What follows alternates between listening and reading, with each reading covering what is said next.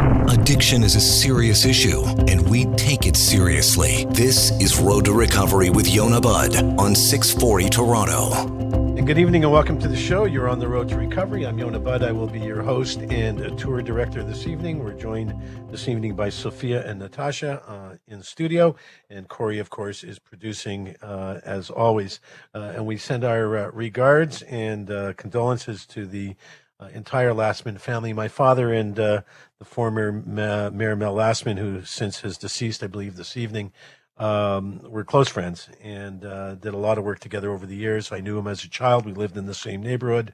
My brothers know, my younger brother knows his kids quite well. And it's just the greatest salesman ever. He made North York. He made the mega city.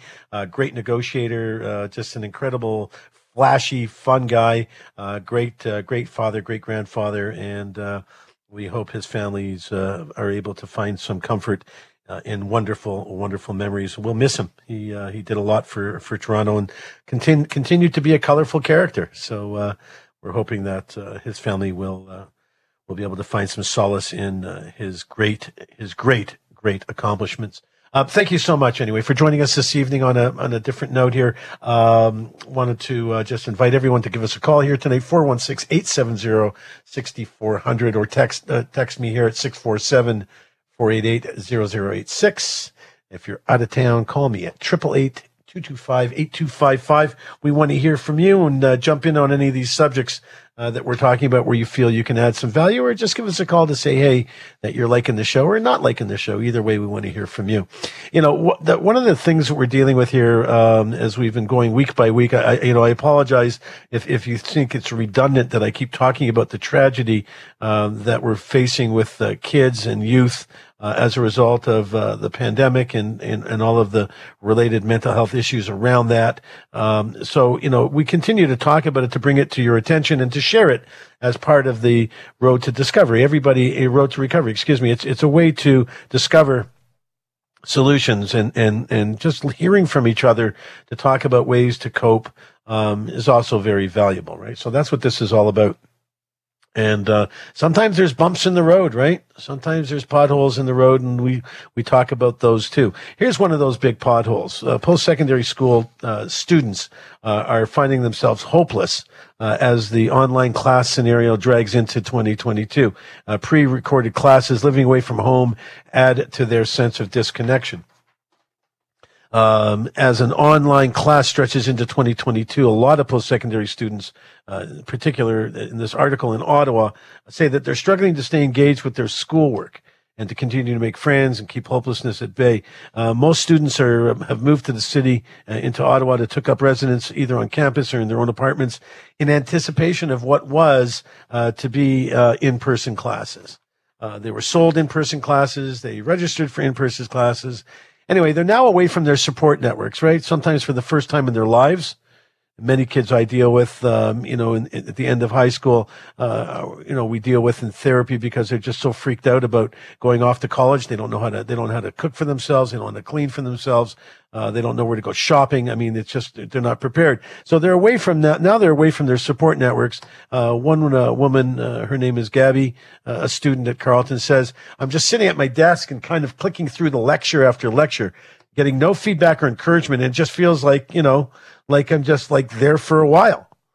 So several university students at Carleton who reached out to the media via Instagram described their asynchronous classes as paying a lot of money to watch YouTube videos, right? So this online class stuff isn't really working, guys, right?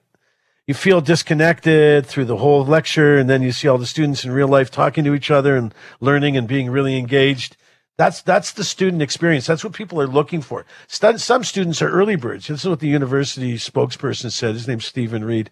This is what he said from Carleton. Some students are early birds, while others prefer or can only learn and study late at night. Asynchronized courses provide flexibility. Come on, that's a bunch of crap. Now they're providing classes in the evening for university students that want to sleep in the morning. Give me a break. Come on. School now provides a variety of in-person and online resources to help students build study and time management skills, blah, blah, blah, blah. According to the students, though, according to this girl, Gabby, right? a second-year student living off campus.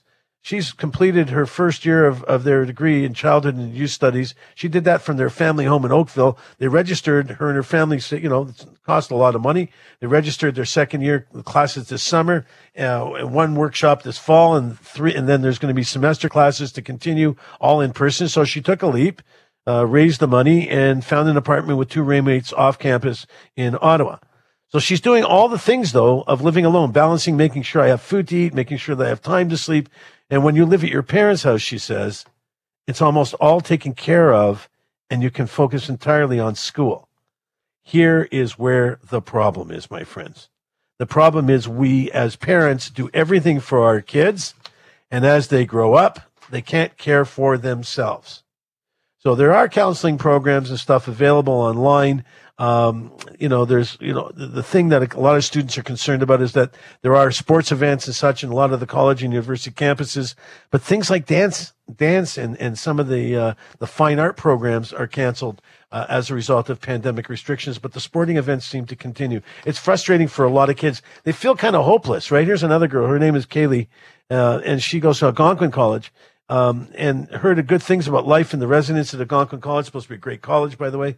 3 months in, she now says, would never recommend the residence life experience to anybody. I thought I was going to have a mental breakdown over how constrained we feel here and how they feel like they're just locked in as prisoners. So, she's a good example of people who are in college, in university, where they're not allowed to have visitors and residents. So it's, you're kind of down to yourself. Parents can't visit. I mean, most parents go to visit their kids on campus and see how they're doing and bring them food and clothes and so on, come back and forth. I know some mothers who just, are maybe a little too involved and are there all the time. But with restrictions of not allowing people on campus or into dorms, makes it very difficult for a lot of these young people who are isolated. One young man says, I burnt out by the end of the day. I don't have a proper disconnect from my dorm room where I have a double room. I work in front of my bed, and he's living on campus. He also says he could have put the money he's spending on his residence if he was going to do video all day towards his tuition, which he had to take additional student loans for. So these kids are feeling really kind of out of it, really kind of disconnected and somewhat hopeless, right? And we're not doing a great job of helping them. It's just kind of like we're going on and we're off and we're doing and we're not doing, and we're not paying a lot of attention to as my friend Alex Pierce said, there's a lot of collateral damage, right? There's a lot of collateral damage in what we're leaving behind here as we get through this pandemic or try to get through this pandemic. And young people who are trying to make a life for themselves are finding it extremely hopeless and are finding it very difficult to connect with something that might give them a little bit of hope. So I think we need to do a better job as adults, and we need to do a better job as a society in making sure that the kids in our lives, the young people in our lives, the people that are growing up, understand that we're going to get through this. We're all getting through it. Things are getting better. Things will improve. But as far as the colleges and universities are concerned, I think what they're doing is rather disgraceful. I think that they really need to take another look at what they need to deliver here. They're collecting all of this tuition. Okay, that's one thing. I get it. It's a money business, and that's why people are in business, I suppose. But at the end of the day, you got to deliver something. You got to deliver something positive, a positive product that people can feel good about. And right now, our college students and university students aren't feeling really good about their college and university experience. Anyway, speaking of an experience for kids, when we come back, we're going to younger people. We're going to come back from break here, talk about how cannabis use disorder is now linked to heart attacks in younger people. So smoking weed isn't as simple and as easy peasy as we thought. So we'll be right back. Yonah Bud, 640, Toronto. You're listening to Road to Recovery with Yonah Bud, only on 640 Toronto. Hey there, welcome back. Thank you for joining us. You've got Yonah Bud here on the Road to Recovery with Natasha and Sophia, and we're pleased to be here with you. We'd love to hear from you tonight, 416-870-6400, or if you're out of the area, 888-225-TALK, which is 8255. Smoking weed, not such a big deal, right? You wouldn't think. But there's a lot of issues around the use of marijuana, whether you're smoking it, eating it, drinking it, however you might be ingesting it. There are different things to pay attention to. So one of the things we want to keep talking about so people keep understanding and kind of repeat the message, edibles, if you're not used to eating them or if you're not used to using them, you need to go slow, right? You need to go really slow. So for example, one gummy bear, might not think it's a big deal. So maybe you'll have two because you didn't get any kind of reaction from the first time, or you didn't get a buzz, so to speak, from the first gummy bear. So you have a couple more. Then you realize, oh my God, I've had too many. Now they're in you. It's difficult to get them out. It's different when you smoke, right? If you're smoking too much, if you're smoking weed and it gets to be a little too much, you just stop smoking. You put it down and off you go. Or, but once you start ingesting it, it's a whole different thing. And as much as people talk about marijuana being, kind of a drug that doesn't hurt you, and listen, I'm all for recreational use of alcohol and drugs if you know what you're doing, and it's some enjoyable, recreational thing that you're using because you're having fun, not because you're trying to make your life better. That's kind of the difference for me, big time. So, what we're learning now is that since the increasing legalization of marijuana across the U.S., and of course it's legal anywhere in Canada, we're now finding that people under 50 that are diagnosed with what's called cannabis use disorder are later hospitalized for heart failure and heart attacks. As a matter of fact, the rising trend goes from, 2007 to 2018, and was most pronounced in three groups. So age 18 to 34 men and African Americans, according to findings being presented at the American Heart Association, I think this past Sunday, it's their virtual scientific sessions conference. So the results are considered preliminary until they're actually published in a peer-reviewed journal. But according to the statistics, it shows that the American Heart Association statistics show heart attacks are much less common in people under 50 compared to older adults.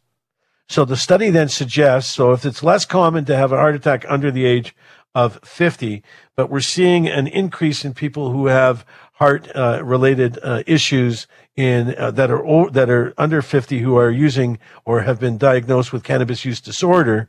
So cannabis use disorder is like any other disorder as it relates to substance abuse. So it's when you're smoking a lot of weed and you're smoking it for all the wrong reasons, or using it for all the wrong reasons. Maybe you're not smoking it, you're using it for all the wrong reasons. So, but we're now finding is that we've got heart issues around this. So it might also be lifestyle related. I think the study goes on to talk about here further. We need to specifically pay attention to this, according to the lead researcher. Her name is Darshi Desai, and she's a clinical observer at the University of California, Riverside, who's actually one of the people putting the study together. We have more heart attack patients coming in because of cannabis use disorder. She says there's a temporal relationship. It's definitely going to be putting a huge stress on the healthcare resources long term as we see it today.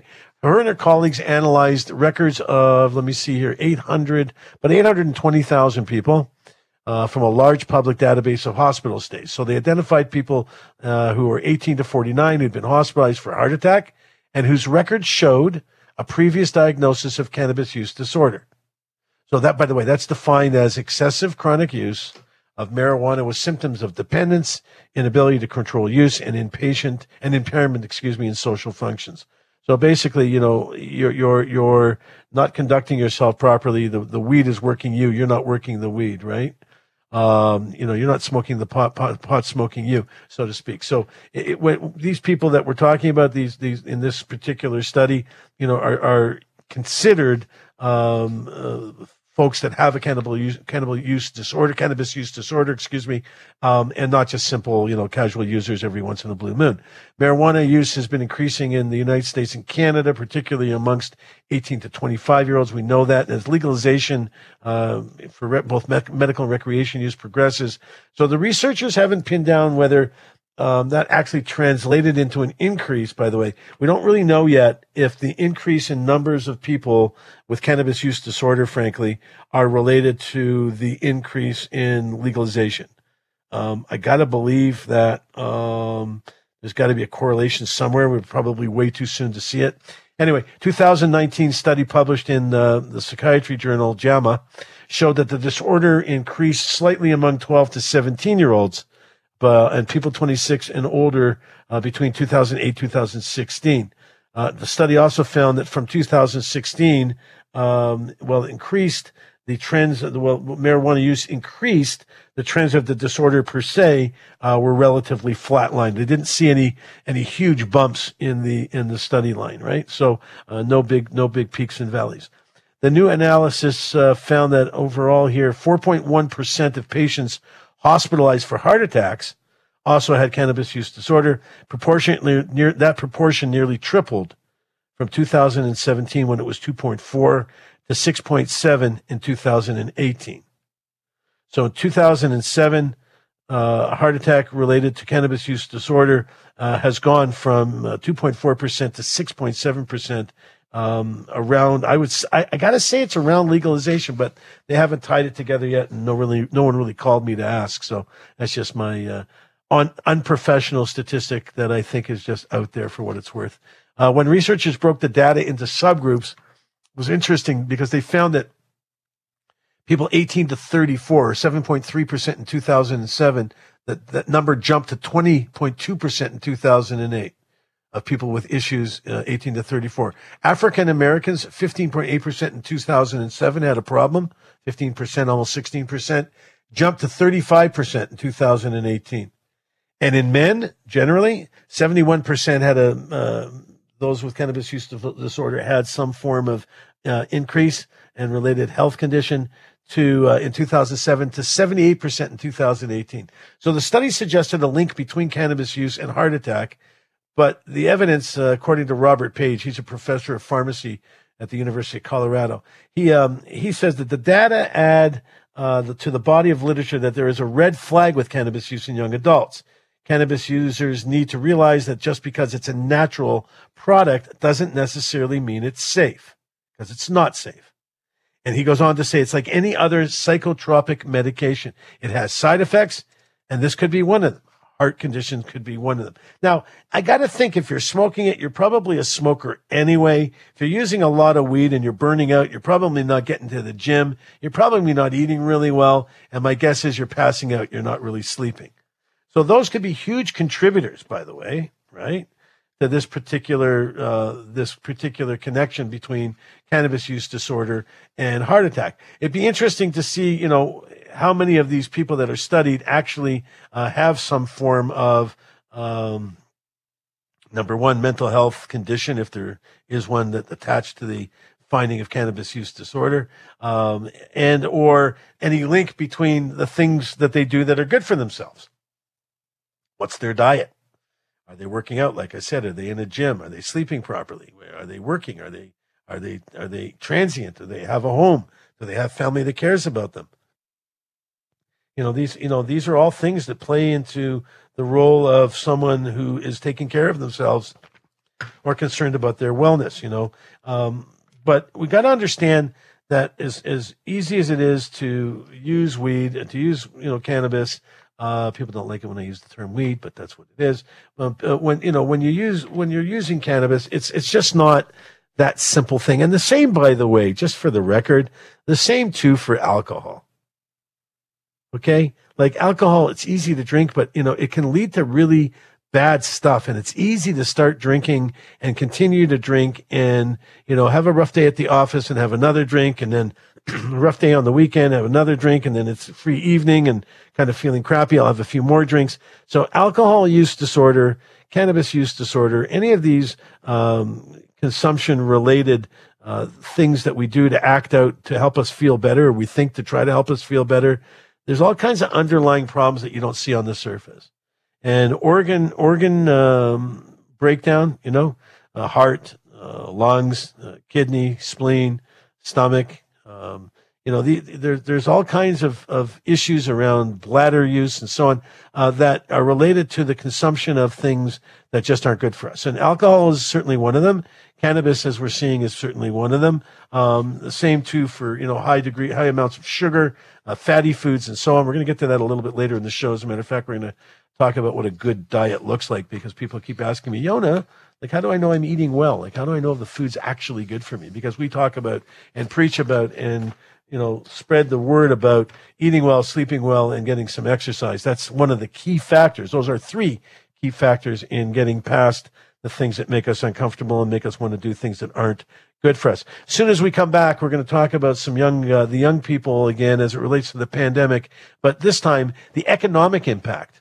How does this relate to dollars and cents for young people, and how's it making them feel? I can only imagine the anxiety is continuing through the roof. We'll be right back. Yonah Budd, 640. Welcome back to Road to Recovery with Yonah Budd, only on 640 Toronto.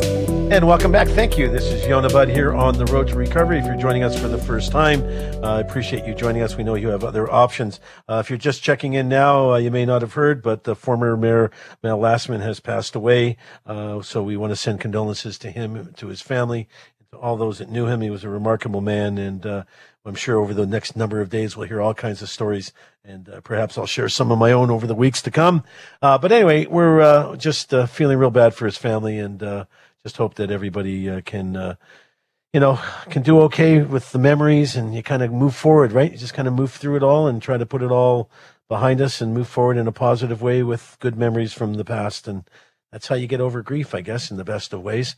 Anyway, young adults today are really hit hard by the pandemic's economic impact.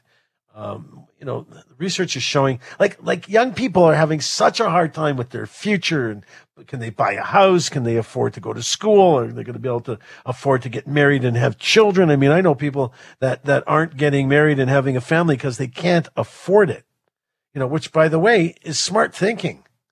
Like, if you can't afford it, don't do it, because it can be really miserable for you and the kid if you're in a situation that, you don't want to be in or can't afford to be in. Sometimes we want things, we just can't afford them, right?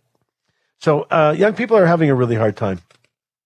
And the youngest, it's the young adults that seem to be the most battered, according to the studies, by the economic impact here, right? So according to survey results shared with the media, the number of Canadians aged 18 to 24 who are neither working nor enrolled in education programs increased during the first 9 months of the pandemic. So what does that mean? 19% of those aged 18 to 34 stopped or postponed their post-secondary studies, a finding that particularly affected Indigenous, Black, and disabled young people. Okay, so those 18 to 34, almost 20% stopped their schooling during the pandemic and didn't go back. So younger workers also reported the greatest likelihood of working reduced hours and losing jobs, with 50% of Canadians under 30 experiencing one or both of those types of outcomes. Young adults further reported that the pandemic continues to impact their day-to-day lives. Of course, we all know that. And the report declines in how the pandemic affected these age groups, which reported declines in how the pandemic affected them between December 2020 and June of this year. The data comes from a partnership between Environics and the Future Skills Center of Ryerson, which conducted its third employment and skills survey in June. So more than 5,900 adults took part in the survey, which explored how COVID affected employment. Well, you don't need to do a big study to figure this out, right? Because we all know. As a matter of fact, Marcy Len, who is the newly minted youth minister in Canada, she's got a 17-year-old. Her name is Blaze. And actually, Blaze gave her permission to talk about her experience. And the daughter struggled greatly through the pandemic. Len said that her daughter had spent her last year of high school worried about going to university and whether her marks might have been better had she attended classes in person. So a lot of kids are really concerned about not doing as well as they could do if given the opportunity to actually be in classes in the last year or so to get the best marks possible, to get the best possible opportunity to enter the school of choice, right? But if you're not doing so well because it's being delivered to you virtually and you're concerned that you really need to knock these marks out of the park in order to get a good placement, you can't go backwards from this. There's just there's nothing to appeal. We're finding that the CV-19 affected employment, earnings, and work environments. The survey found that 2,648 respondents age 18 to 30 or 34. So we're going back to the minister. She says they sought help for her to continue to seek out help for her. Minister said on the mental health challenges young people are experiencing as they stare down an uncertain future. Ottawa touted, she also touted, Minister Len touted Ottawa's existing commitment of $13 billion over the next 6 years, aimed at helping young people with education, skills training, financial support, work placements, and so on. So this is some evidence that young Canadians are considered a priority, apparently, for the federal government. I just, lots of money being thrown around for youth mental health, lots of money being thrown around related to guns, gangs, and violence, gun violence and youth gangs activity, which I just don't see it. Don't see it on the street. We don't see the actual results anywhere yet. And if the money's being spent, I wish they'd figure out where to spend it in a more appropriate way. So as we recover from this, we'll invest in training, she goes on to say. We have improved the Canadian Student Loan Program, tripling Canadian summer jobs, youth employment skills strategies, blah, blah, blah, blah. So kids aren't benefiting from any of this in real time. There's kids that need help today. Young people need help today. They can't wait 6 years for this to roll out or over 6 years to roll out. They're not going to make it. Some of these kids are in first year college, second year college, and may not make it into the following year because their experience is so negative that their mental health won't allow them to continue their education. Being away from family, being on campus because there's supposed to be, classes going on and they're not, right? So this is impacting the young people in terms of their choices for how they're going to make a living going forward. And this is clearly going to have an impact on our society long-term as it relates to the type of people we're going to have in different jobs and in different skills-related activities, right? So, but interestingly enough, during the throne speech, there was hardly a mention at all about young adults. So if the government is thinking that this is a priority for them, they need to make it more obvious and not just put money where their mouth is, put action where their mouth is. Despite the employment rates returning to pre-pandemic levels in September, employment for men and women aged 20 to 24 is still back to not yet back to pre-pandemic state. Singular challenges in the survey found that while post-secondary education has historically cushioned the effects of economic shock, that's not the case now. In fact, respondents aged 18 to 24 reported that the pandemic's negative effects were felt more keenly as educational levels rose. So for governments and for employers, this group of people is coming out of adolescence into adulthood.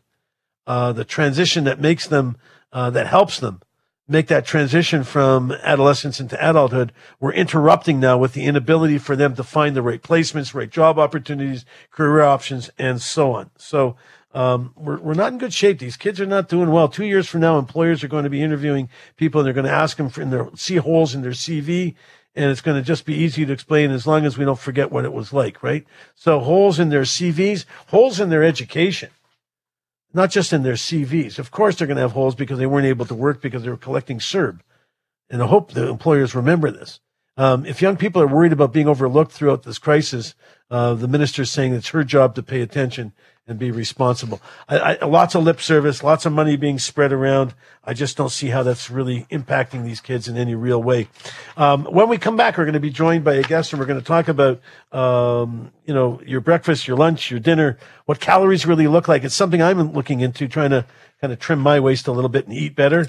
So we'll join you in a minute. Yonah Budd, 640, Toronto.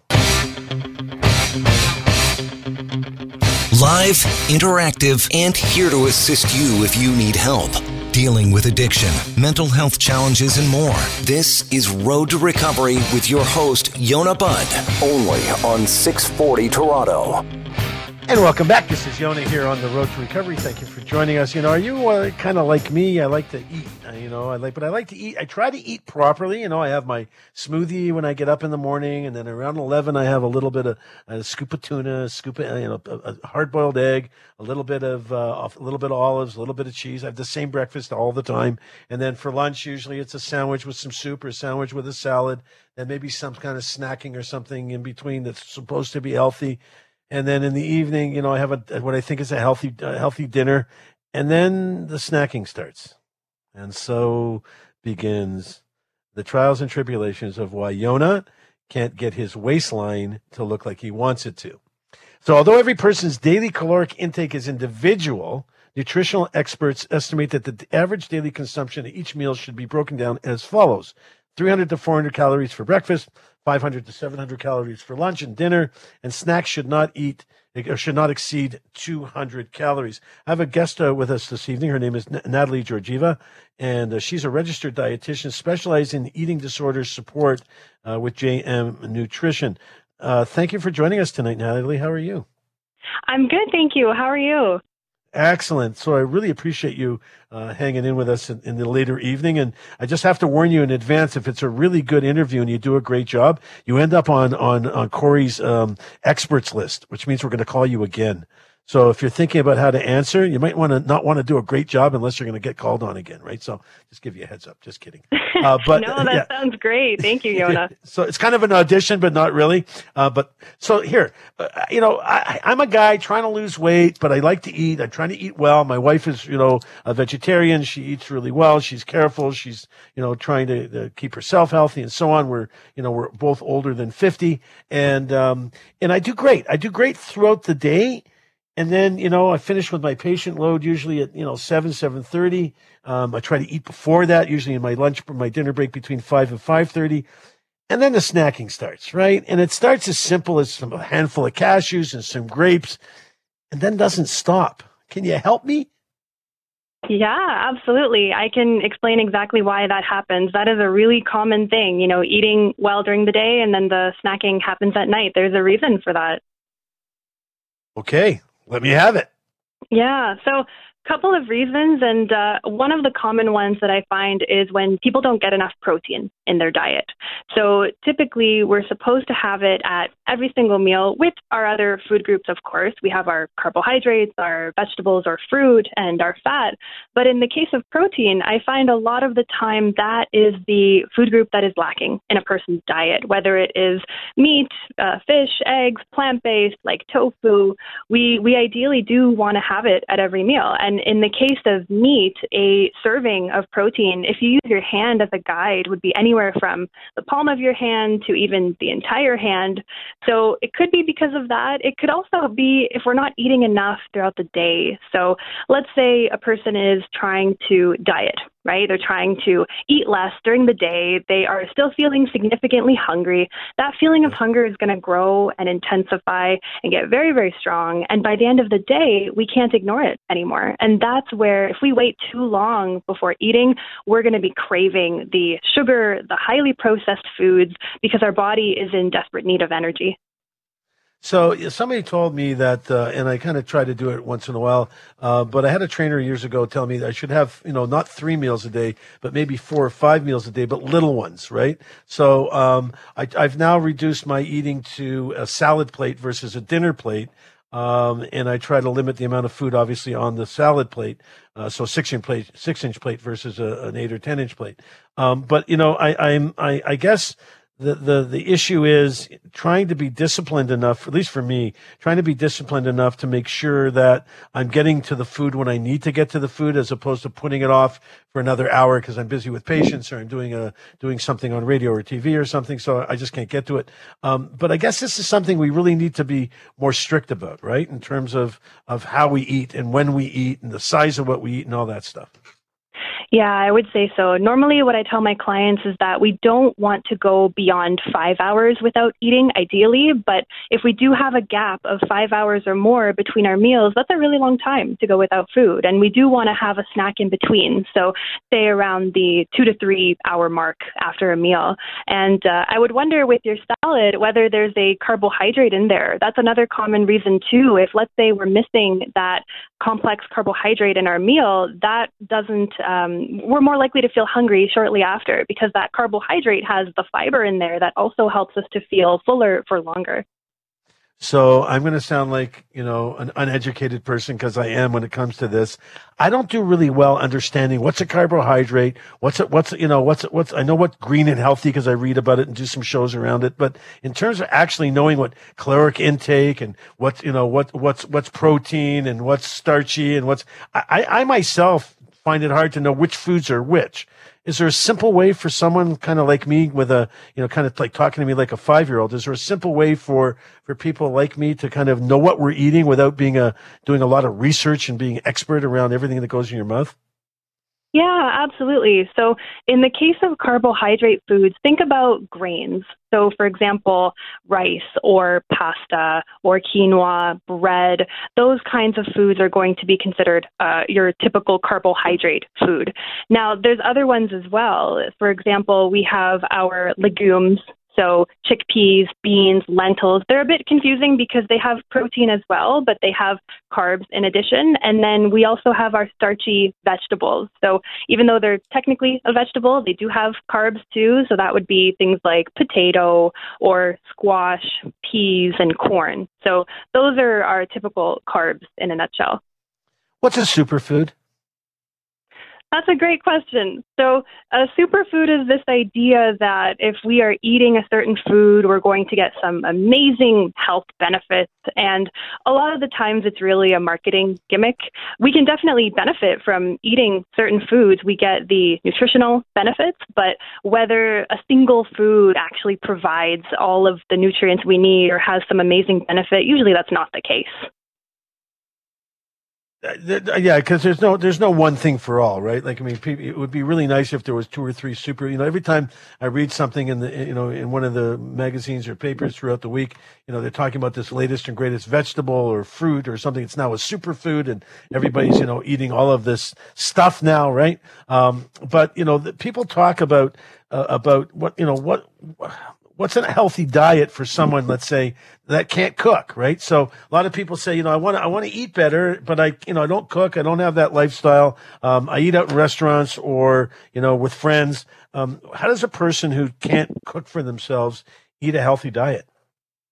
Yeah, that's a really great question. And I strongly encourage my clients, if possible, to try to aim to have a diet that is either mostly or completely consisting of whole foods. So whole foods meaning foods that are in their raw, natural form, foods that are not processed. And those are typically what we think of as superfoods, right? Like the acai berries and all of those kinds of foods, kale, spinach. So your whole foods are going to provide you with the most nutrients. And even though we can have processed foods as well, I know there's this misconception that just because something is processed, should we avoid it? But the way I like to think of it is like a continuum. So the more processed a food is, the farther away that food is from its whole, raw, natural state. So we have minimally processed foods all the time. That would be things like your frozen fruit and vegetables in the grocery store. They're technically processed, but they're very much still in their whole form. But now if we were to process them even further, that's where we would find things like your jarred pasta sauces and pizza sauces and such, where that additional ingredients have been added. You can see that in the ingredients list, and a lot of those nutrients have been stripped away. So it's not just the stuff that's added, it's the stuff that's taken away from the food as well. Exactly. Yeah. Whereas the whole raw foods, they are the most nutrient abundant, and they're going to provide us with the most consistent level of energy as well, and satiety. So you could technically be driving around your car or sitting at your office or whatever with, a couple of carrot sticks and maybe a hunk of cheese and maybe, some chicken. You can pick up a chicken somewhere. You can buy them anywhere, barbecue chicken, and it's good for a couple, 2-3 days. We do that here. So there's lots of things you could be carrying around with you that you don't necessarily have to cook, right? Yeah, absolutely. I mean, you can definitely do, if you're thinking of quick, convenient options, there's, the rotisserie chickens, for example.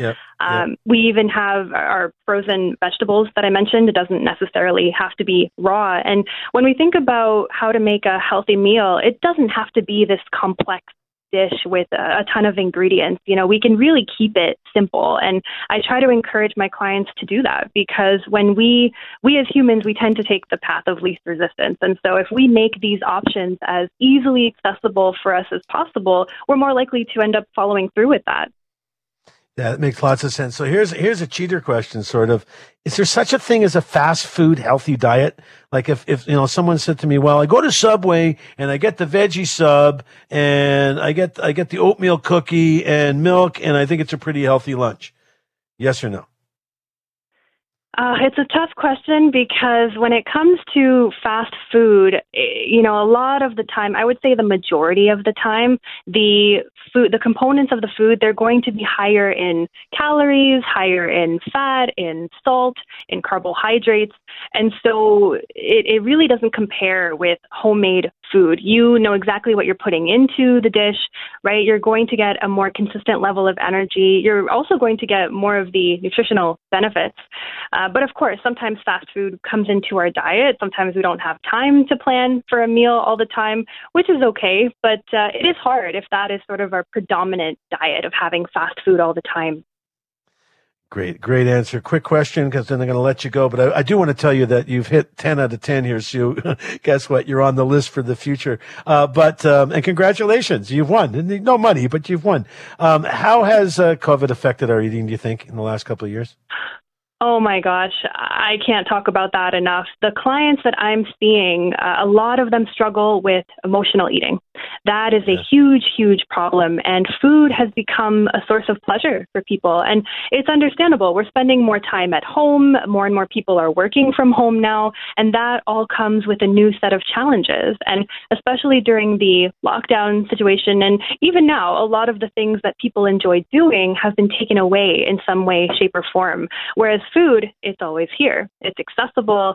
And now people are turning to food. And not that emotional eating is a negative thing in and of itself. It's a very human thing. We all do it at some point. But the point at which it becomes problematic is if we are always turning to food to comfort us, if we don't have any other coping mechanisms in place.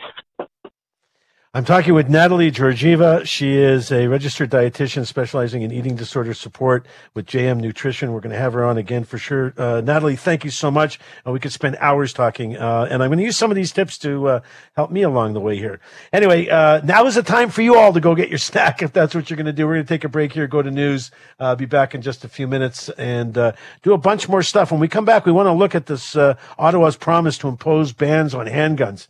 416-870-6400. If you want to talk about handguns with me, give me a call. Yonah Bud, 640, Toronto. Addiction is a serious issue, and we take it seriously. This is Road to Recovery with Yonah Bud on 640 Toronto. And welcome back. You are on the Road to Recovery. I am Yonah Bud, your host and driver this evening. Keep your arms in, seatbelt on. It could be a bit of a bumpy ride. We'd like to hear from you, 416-870-6400, or if you're out of the area, 888-225-8255.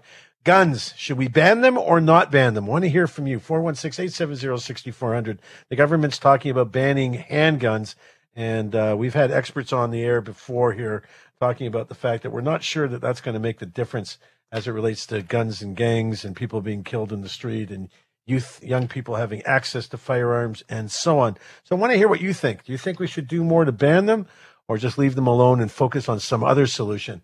416-870-6400. Natasha's waiting to hear from you. Give us a call. We'd like to get you on air and talk about it together. The government said it's going to introduce a mandatory assault weapons buyback. It's an expanded list of banned assault-type rifles and give the provinces the power to ban handguns. So here's the issue. The provinces want the feds to do it. The feds want the cities to do it. The provinces want the cities to do it. The cities wants the province to do it. No one wants to step up. 416-870-6400. What do you think? Are they passing the buck, or where should this land? Should this be a municipal thing, federal thing, provincial thing, or not a thing at all? Want to hear from you. And it's calling on provinces like Ontario to come to the table. The Public Safety Minister, Marco Mendicino, acknowledged Wednesday that the Premier, Doug Ford, has resisted calls by cities like Toronto to ban handguns. My message is, let's work together. Let's find ways to get handguns and other guns off the streets. Mendicino said this is a government that is prepared to take the steps that are necessary. We've already put in place some additional restrictions and prohibitions on assault guns. That's great. They shouldn't have been there to begin with. We banned 1,500 of them, and we're prepared to do more. We need to do more. So it's a bunch of crap. I'm sorry. If you talk to the people that are involved in youth guns and gangs, nothing is changing. All talk, but not much real action. We're not seeing a lot of real action. The government's throne speech on Wednesday said that gun violence is on the rise in many of our biggest cities, and there was a pledge that there would be some renewed action. According to the Liberal government, they will not propose a national handgun ban, instead promising to move forward with any province or territory that wants to ban them. Okay, no, hot potato, it's yours. No, I don't want to do it. No, you do it. No, I don't want to do it. You do it. Someone's got to do it because we're killing people. People are getting killed in the streets because of the access that we have to guns. Young people, youth, right? People that shouldn't have access to guns are getting them, and I don't know where they're getting them, but we're not doing not much of a good job keeping them, much of a job at all, good or otherwise, keeping them out of the hands of people that shouldn't have them. The problem says the gun control advocate Heidi Ratchen. She said that no province has demanded the power to ban handguns, and many oppose a ban. Cities experiencing gun violence want a national ban, but not a piecemeal province-by-province approach. I just think we need a ban right now in Toronto, like immediately. We need to get a ban, and we need to talk about it. We got Walter on the phone. Walter, how are you? Too bad. How are you? I'm okay. So what do you think? Ban, no ban, city, province? No, it's not you, it's me. No, it's not me, it's you. We're not getting anywhere here, right? Well, we just need to ban the gangbangers that have guns. How do you do that? How do you do that? How do you do that? Well, Yeah. if you have a crime and if somebody is killed with an illegal gun and you've got the guy with the gun, just kill him. No court case. You don't got. Yeah, wrong country. Thanks for the call, Walter. I appreciate you listening in. The refrain of wanting to work with any province that wants to get handguns off the street is basically the federal government saying has no intention on legislating to counter the proliferation of handguns. So we're back to he said, she said, he'll do it, no, I'll do it, no, you'll do it. And we just keep passing the buck as bodies keep dropping in the streets and lives keep, being lost here.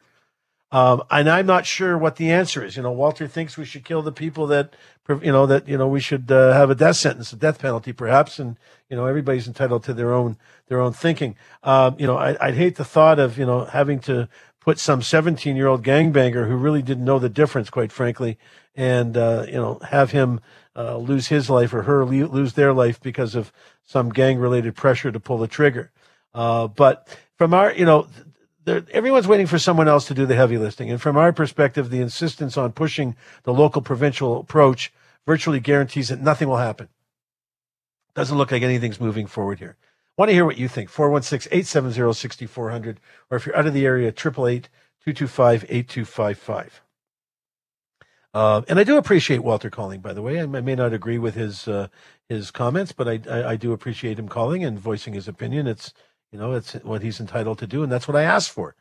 I don't have to think like me, just think like you. I just want to hear from you. A senior federal government official conceded that the past offer to give the power to municipalities under the jurisdiction of the provinces, it's not going to work to advance any kind of ban on handguns. I got Ian on the phone here. Ian, how are you tonight? Hey, buddy. How you doing? I'm good, man. Thanks so much for... Go ahead. Oh, thank you for having me. My opinion is, you can say, okay, these guns are bad and they're banned, but unless you were to tack on an extra sentence, an extra harsher sentence for using one of those guns, the guns are still going to be used. Yeah, I agree.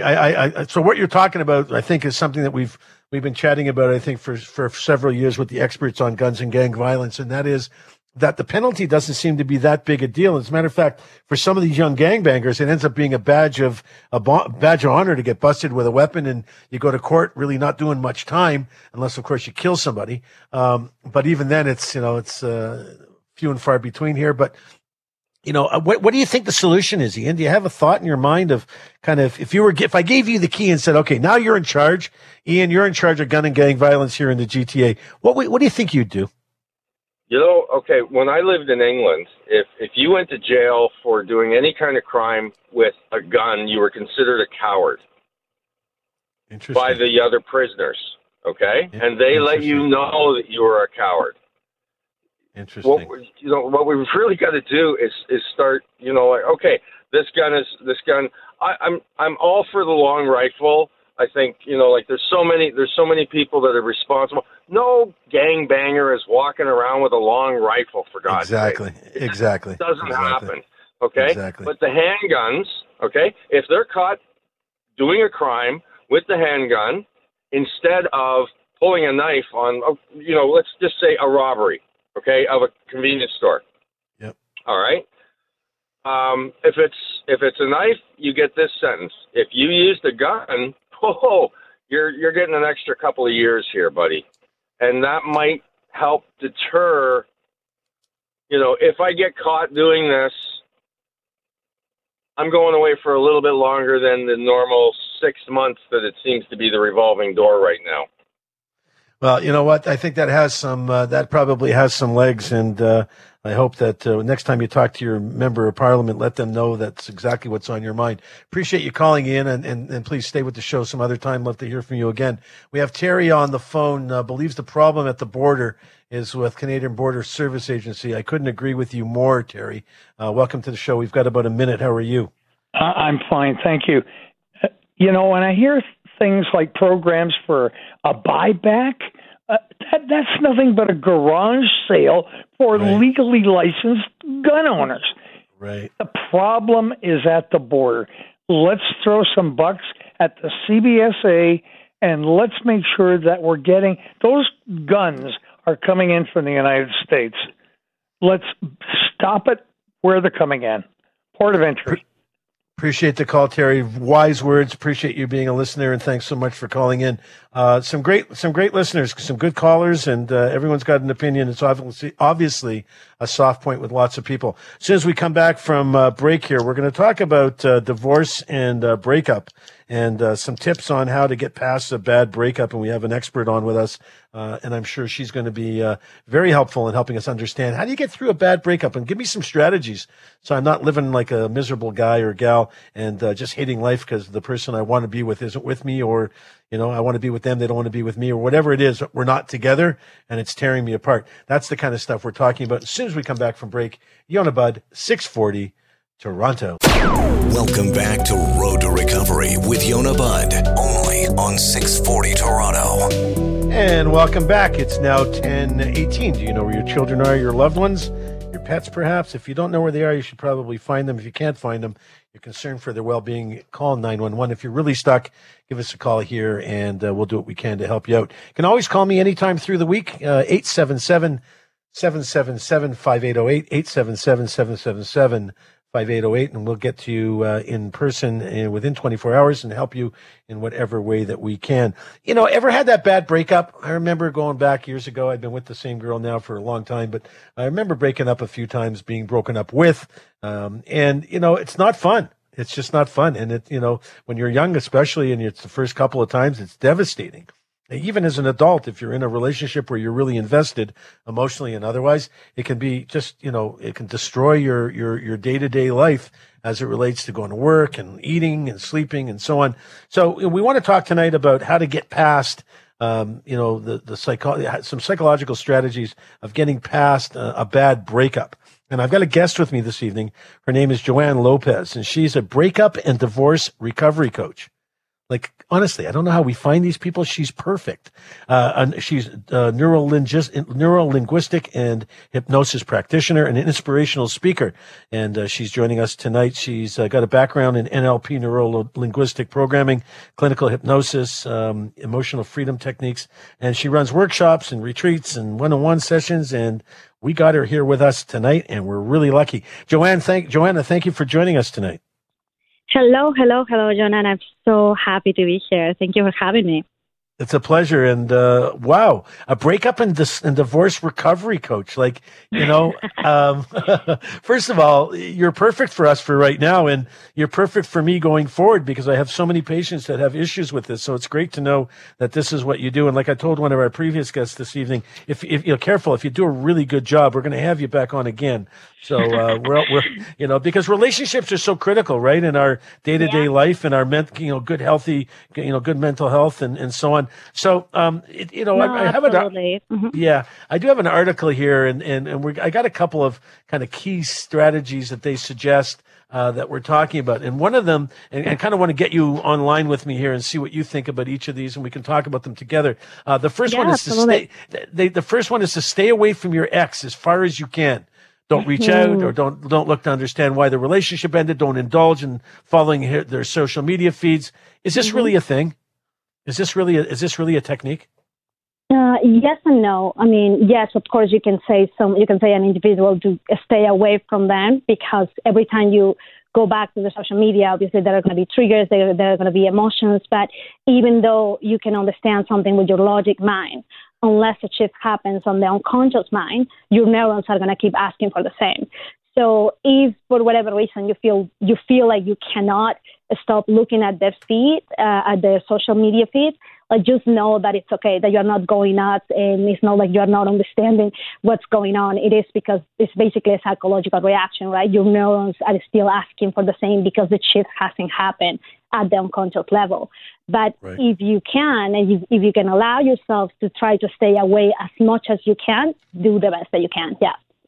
So when you're in the middle of a breakup, people are somehow drawn to the stuff that their ex is doing, exactly like you said, stay away from the feeds and watch what they're doing. I have a couple of patients right now that are in a horrible breakup, and, they'll say to me, well, I looked at his social media and he was out last night and I saw pictures of where he was, or I saw pictures of where she was and she was with another guy, and I can't get out of bed. That's why I'm drinking so much, and so on. Like, why would you pick away at the scab, right? Well, the thing is, what I feel like I personally feel that we are not educated enough to know what happens in the brain when people are going through breakups. Like, we really don't know. And I think I would love, if with your permission, to actually share a little bit. Please. Yes, please. Basically, what you are experiencing, the emotions that you're experiencing, the desires to go back to see what they are doing, if they still love you, if they still want to be with you, and to basically keep them in check, right? It is because we have a part in our brain called the amygdala, and the amygdala is responsible for the fight and flight response, right? So now, when a big change is about to happen, like a divorce or a breakup, that part of the brain does whatever it takes to keep things the same, because for that part of the brain, change represents danger. So when that happens, basically that part of the brain releases a bunch of chemicals, and it starts making your ex, kind of putting your ex on a pedestal. It makes you forget the reasons why you didn't want to be in that relationship, because obviously if you guys broke up for a reason. Something was not working, right? Let's get real here. So, but when you are going through all of those psychological reactions, your brain is going to make you forget why you were unhappy when you were with them, and it's going to put them on a pedestal. So, and it feels like the only way that the pain can stop is if you get a text message from them, if you get to call, if you get to talk to them on the phone or to see them. It feels like the only way that the pain can stop is if you have some kind of contact with them. So why is it important to know this? It's important to know this for two things. One, to know that you are not going crazy, and two, to kind of like get yourself into a place to understand that what you are experiencing is more than the loss that you think that you feel for them. Yes, there is loss involved, but it's actually a psychological reaction that you're experiencing in that moment. So knowing this, it actually can give you perspective and allow yourself to feel, okay, I am just going through the psychological reactions that I'm experiencing right now in my body, and everything that I'm feeling right now is just because my brain is freaking out. I'm having an amygdala hijack right now because I know that things are moving, things are changing, and change for that part of my brain represents danger. So I'm gonna try to stay here in my body to try to process the emotions, so to speak. Does that make sense a little bit? Yeah, so it's very much like, what you're talking about is you want to see them or hear from them or watch them. It's a fix, right? You're looking to get a fix, no different than, having a drink or doing a line of Coke or sticking a needle in your arm or whatever. You need to get that fix to make the pain go away. Exactly. What's the natural question now is, okay, so what do we do instead? So how do we, if you have a substance abuse issue, I could tell you all the things you could do to stay away from the use of those substances, gaming, gambling, sexting, texting. When you get down to relationships like this and you're so emotionally invested, what other things can we do to try to overcome that need for the fix? What kind of fix can we give us instead? Okay, Good. Thank you. That's a great question. Well, the reason why I want everyone, the audience, whoever is listening to this, is because once you know, there is power in there. Because awareness is the first step of healing. Whatever you are aware of, you are in charge. Whatever you are not aware of is in charge of you. The moment you know something is the moment that you can do something about it, right? So once you know that what you're experiencing is more than the love that you might think that you feel for your ex, that is actually something else, that already start changing things a little bit. Because a lot of people, when we experience that withdrawal, that crazy feeling like, oh my God, if I don't talk to them, I'm going to die kind of thing. Exactly. Once you understand that is more than the loss, because a lot of people make the mistake to think, oh my God, I made a mistake. And probably they are the loss of my life. But that's not the case. For most of the time, it's not the case. It is because of what's happening in your brain, right? Now that you understand that, the best thing to do when you are experiencing that, well, there are a couple of things that you can do. One of them is practicing acceptance. And I know that acceptance will be very hard to practice when you're feeling that, but it's actually one of the faster ways to find some kind of relief, like making peace with where you are.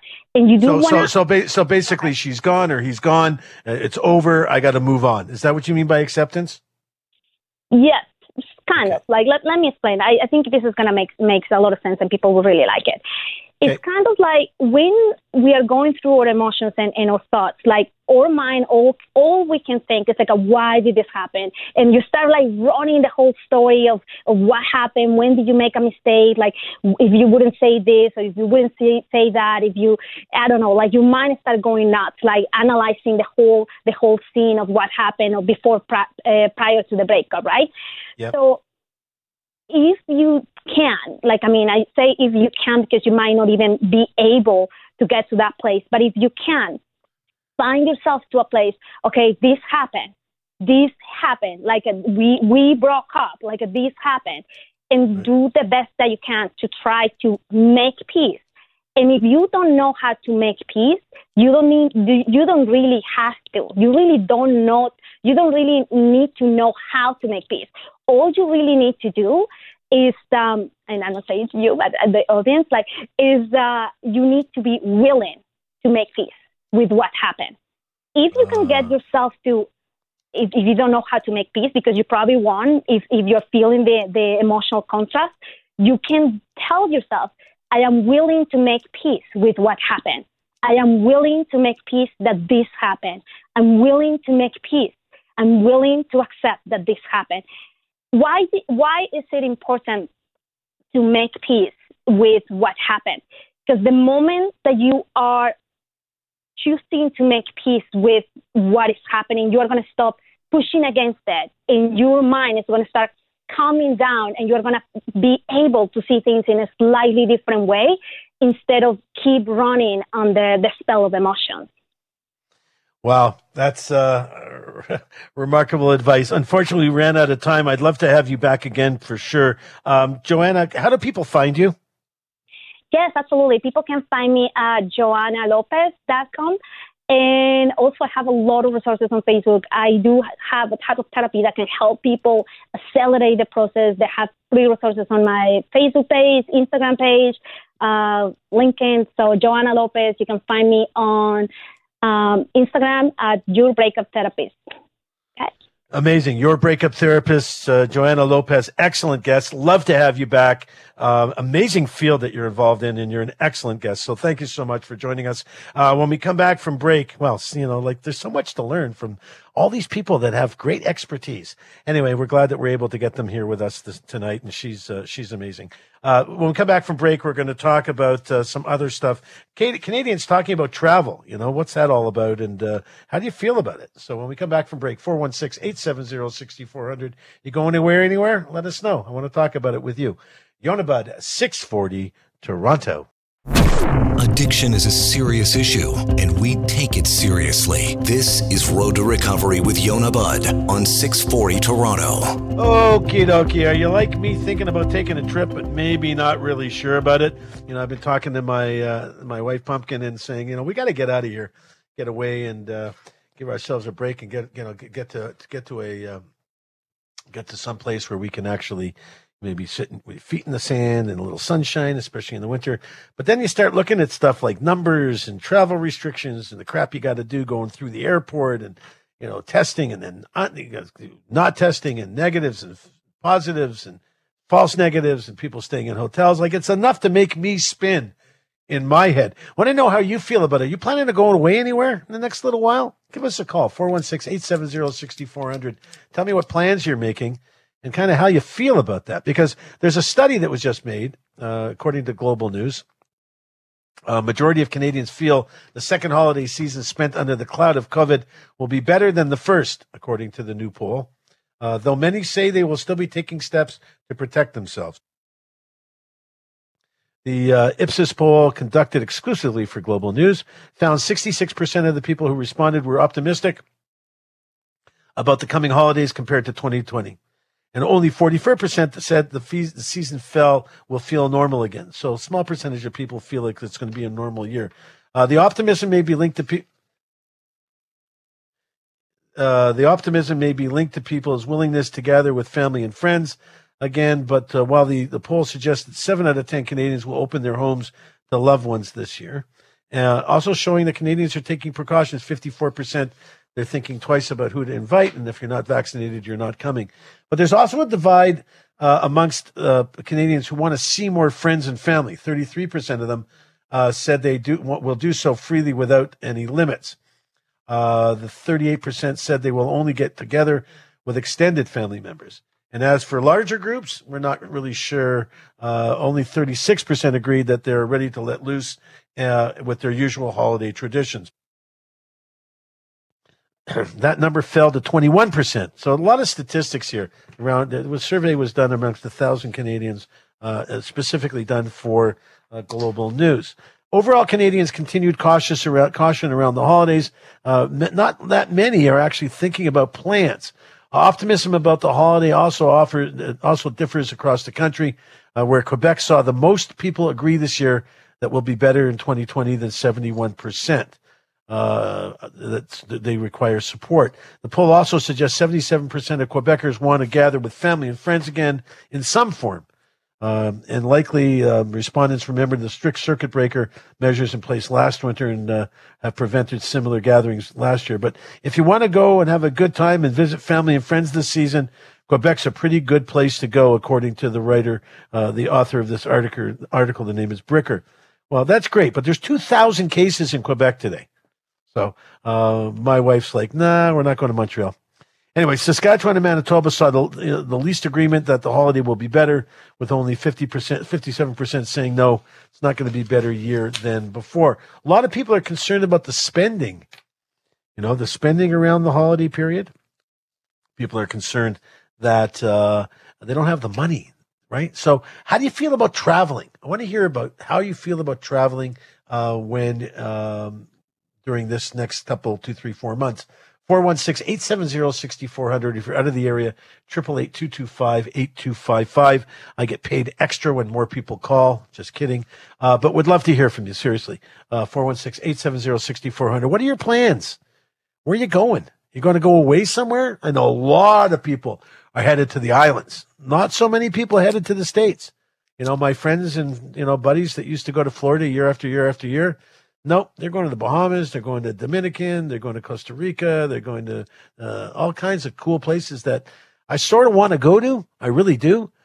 I'm just not sure I'm ready to go through it. My anxiety and my anxiety disorder, I just not, may just be triggered a little too much for me to actually go through the nonsense and the harassment at the border. I don't like traveling by air at the best of times with taking off your belt and your shoes and this bag and that bag and cramping on the plane and pushing and shoving. It's just not my thing under the best of times.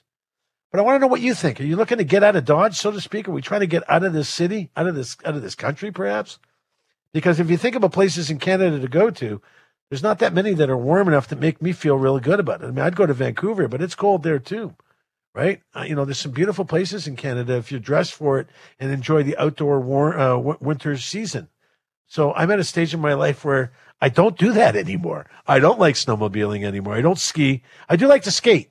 But unfortunately, where I skate, they haven't made the ice yet, and we're hoping that's going to be opened up soon. But, for the most part, I'm looking to get out of the city. I'm looking to get out of town and try to do something that could potentially be fun and, give my wife and I a chance to have a break and have a rest. But a lot of people are having a really hard time. They're not quite sure if they should travel. They want to avoid spending money on travel. 40, as a matter of fact, 40% of the respondents from this survey said they're concerned about getting in over their heads financially, and that number rises to 57% amongst Canadians 18 to 34.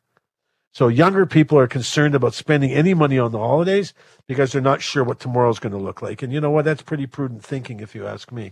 But anyway, additionally, nearly half of those surveyed, about 46%, are concerned that they're not going to have enough money to buy holiday gifts and so on. That's another part of the poll that we saw here for Global News. And the poll suggests that half Canadians will be cautious about how much they spend on gifts and gatherings and will spend less than usual.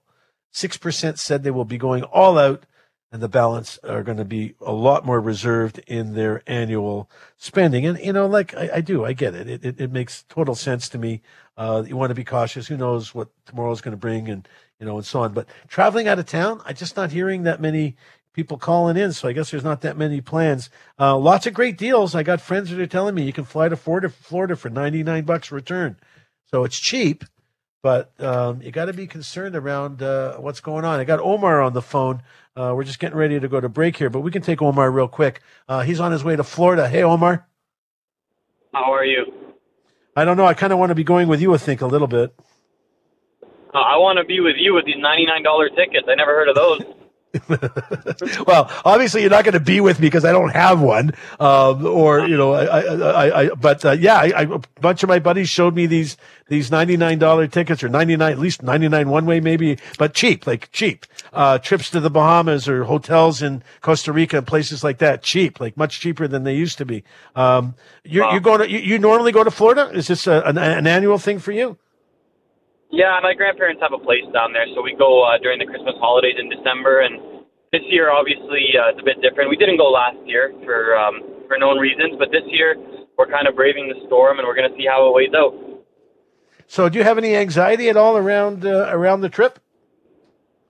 Listen, I'm of the school of thought that life has to go on. Obviously, remaining cautious, and I am vaccinated. However, Florida is a whole different ballpark here. We're talking about the unvaccinated anti-maskers of the anti-maskers, So I don't know. Yeah, I'm a little bit hesitant there, but, it's life does have to go on, but I'm definitely going to be cautious there. And I am a little on edge about the whole, what if I test positive when I have to come back to work? And, there's obviously a lot of factors that weigh into it. Well, I appreciate the call, and I hope you enjoy your trip. And if you stick around and listen to the next segment, I got 7 tips on managing your anxiety around travel. So maybe it'll be helpful. Appreciate the call, my friend, and we'll look to hear back from you again. Thanks so much for being a listener. As soon as we come back from break, actually, we're going to talk about 7 tips for managing your anxiety about travel, because travelers in Ontario scramble as U.S. implements all these new testing requirements. People are going through the roof, freaking out, and so on. So we'll see if we can settle everybody down as soon as we come back from break. Yonah Bud, 640, Toronto. Live, interactive, and here to assist you if you need help. Dealing with addiction, mental health challenges, and more. This is Road to Recovery with your host, Yonah Bud, only on 640 Toronto.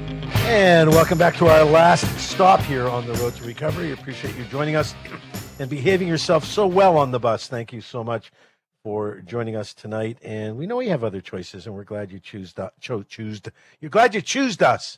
We don't have to speak English on this show. Just kidding. We're glad you chose us, and happy to have you chime in when you can with your calls. Really appreciate it. 7 tips for managing anxiety about traveling. Oh my gosh. For years, I didn't realize that I had an anxiety disorder, and, getting ready to go to the airport and packing my stuff and worrying about getting to the airport on time and getting through security on time and all that stuff was just so overbearing for me that travel was a very difficult experience until I realized I had an anxiety disorder, and now I prepare for it differently, plan for it differently, and it's much, much easier, although I haven't done much traveling, frankly, by plane in quite some time. So, one of the things that we have to understand is that anxiety can strike even the most unflappable, chilling person amongst us. I mean, the most chilled person sometimes gets anxiety when they don't really expect it and aren't quite sure where it comes from. But whether you experience one or the other or both have different kinds of anxiety, whether it's just something you have when you're traveling, here's some thoughts that you might want to keep in mind. First, repeat this phrase, either mentally or out loud. Anxiety is a necessary and even helpful part of traveling. Having a 100% stress-free trip is simply not feasible. And most travelers will say that people that travel several times a month, there's a lot that can go wrong when you travel, and some things do just simply happen. So getting hopelessly turned around, dealing with flight delays, losing your luggage, and similar stress-inducing scenarios aren't exactly rare activities. You kind of have to plan for it. I tell people to have anxiety that need to travel for whatever reason, plan for delays, plan for showing up late, plan. So get to the airport real early. Don't leave with lots and lots of time, right?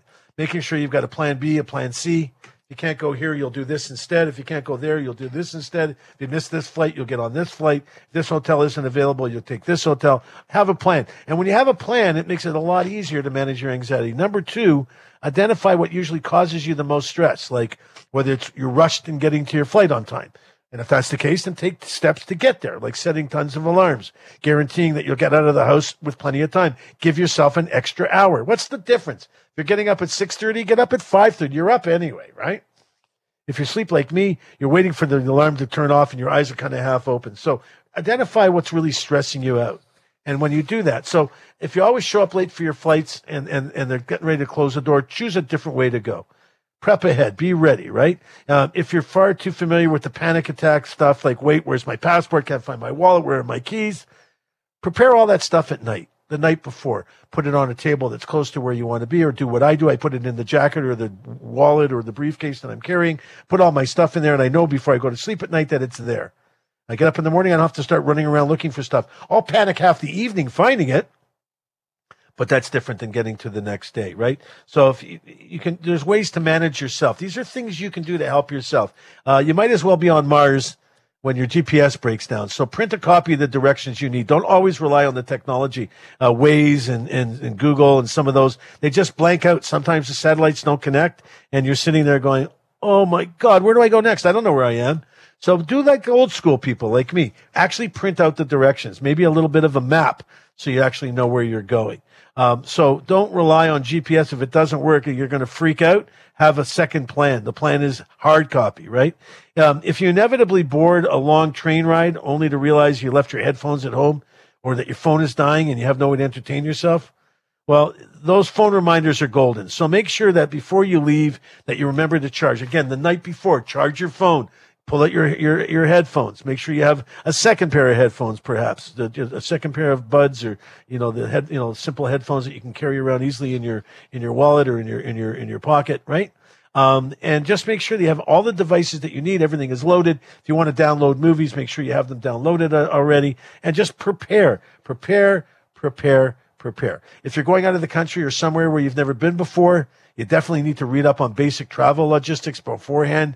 Things that cover, that you want to look at are things like common phrases to help you in some local language. Like, my wife would say, I speak very little languages in many languages. So I can say a few words in a lot of different languages. That's why I can say hi, thank you, goodbye, how are you? I try to, couple 2, 3, 4 phrases in whatever language in whatever country I'm going to. See if you need some kind of special visa. There's nothing worse than getting to the airport and getting turned around because you don't have the necessary paperwork. Here's another one. I got stuck with this like more than once. Like, I'd like to say it was once and I learned from it. Twice in my adult life. Passport expiry date. And it has to be far enough away from when you're traveling. I actually traveled on a day where my passport expired, and coming back was a real treat. You can only imagine. You got to know if you're going to a country or a place that you're not familiar with, where's the best place to exchange currency? Is it a bank machine? Is it the local bank? They're not always straight up either, right? So you want to make sure that you know where to change your money. I tend to want to use credit cards as much as possible because you get the best exchange rate typically. If you got something to share with me here, let me know. 416-870-6400. You can call BS if I'm wrong. Let me know. I want to hear from you. What kind of electrical outlets? I once got to Germany with a whole bunch of electronics, and I didn't have an adapter. I was able to get one from the front desk. I was lucky, but not having an adapter, not being able to plug things in. Not everyone lives like we do. Hard to believe, right? Not all the plugs are the same. Tap water, for example. You got to be making sure that what the tap water that you're drinking is safe. And I tend to not drink any tap water anywhere other than at home, frankly. So bottled water is great. If you can buy bottled water, it's the way to go. If tipping is customary, or if you can save that money for things like souvenirs. So I'm not sure I agree with this. Excuse me. I think you need to tip, period. Especially these days, people need to make a living, and I feel bad. I tend to tip higher now than I did before because I believe that everybody's a little under the financial weather, so to speak. So if your phone company will charge you the equivalent of what they say here, your 401k, so it's an American article. But if there's, I remember coming back from a trip with to a $300 and some odd roaming charge. Because I didn't set my phone up properly. If you set your phone up properly before you go away, it costs like nothing. You can, it's like $5 a day or something while you're away to use all the data you want when you're in another country or another place, right? And you want to make sure you're you're careful with the data you use if you're not on a program when you're uploading photos to Instagram or any other social site while you're bragging and showing everybody the great time that you're having. So it's very important to recognize where you are and what the options are for things like charging a phone if your phone breaks, where you can go, and so on. What, if any, kinds of scams people are commonly using in those neighborhoods, in those countries, in those cities? Typically with tourists, you can find those. You can Google, what's the biggest scam in Nassau, and it'll tell you what's going on in Nassau.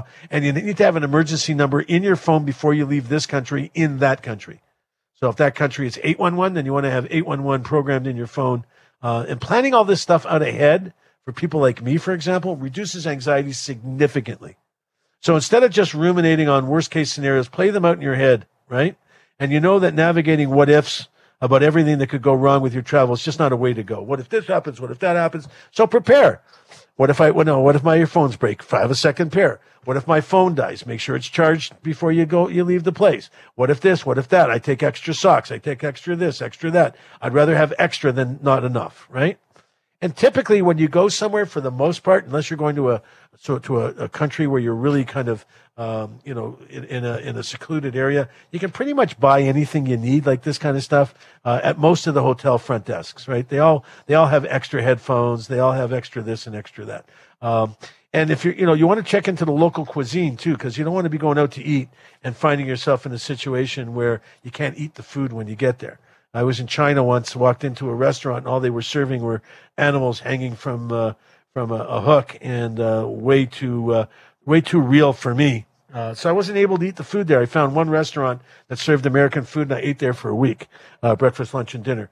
Keep running a list of your past travel wins through your head if you're feeling anxious, right? Remember when you were freaking out and how it actually turned out. Trade on the positive experience. Have the positive self-talk instead of the negative. Oh, this is not going to work, and this is not going to work. And remember, no. I remember thinking this last time, and it worked out amazing. This happened, that happened, and this happened. As long as you're in control of you, things will not get out of line, right? Recognize when your anxiety is overblown, and then challenge it with the facts. Should I really be feeling like this? Like, seriously, Yonah, get your head together. Why are you thinking like this, right? It doesn't make sense. Stay in the moment.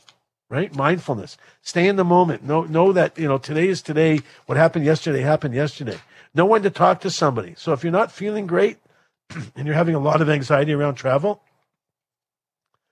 probably a good idea to talk to somebody and get the advice that you need and perhaps the therapy that you need. And there's lots of people out there that will be there to help you with that kind of stuff. Talking to somebody about feeling anxious is one of the best ways to get over your anxiety. Just remember, you are in control of you. And situations that are out of your control are just out of your control. You do the best you can to survive with what you can, with what you've got in front of you. but you're not out of control. You may be not flying the plane, and you're certainly not in charge of cleaning the hotel room. But these are all things that you can get over when you recognize that the person flying the plane is an expert. The people that are running the hotel are experts, and you got to let the experts do what they do best. And by the way, if things don't work out so great, so you ask for something back, another room, a different place, something else, right? You can always have some control over the end result when you put yourself in that position. So if you're traveling or if you're just hanging out with people this next week or two over the holidays, or just generally, make sure you give them a hug and tell them you love them. And just be nice to the people that are close to you. And then they'll be nice to you. And it makes for a great holiday. Love you guys. You're the best audience ever. We'll see you next week. And have a safe and easy week. And get ready for that fa-la-la-la and holiday season. Spread some cheer. People love it. People need it. And it's good for you, too. We'll see you next week. Yonah Bud, 640, Toronto.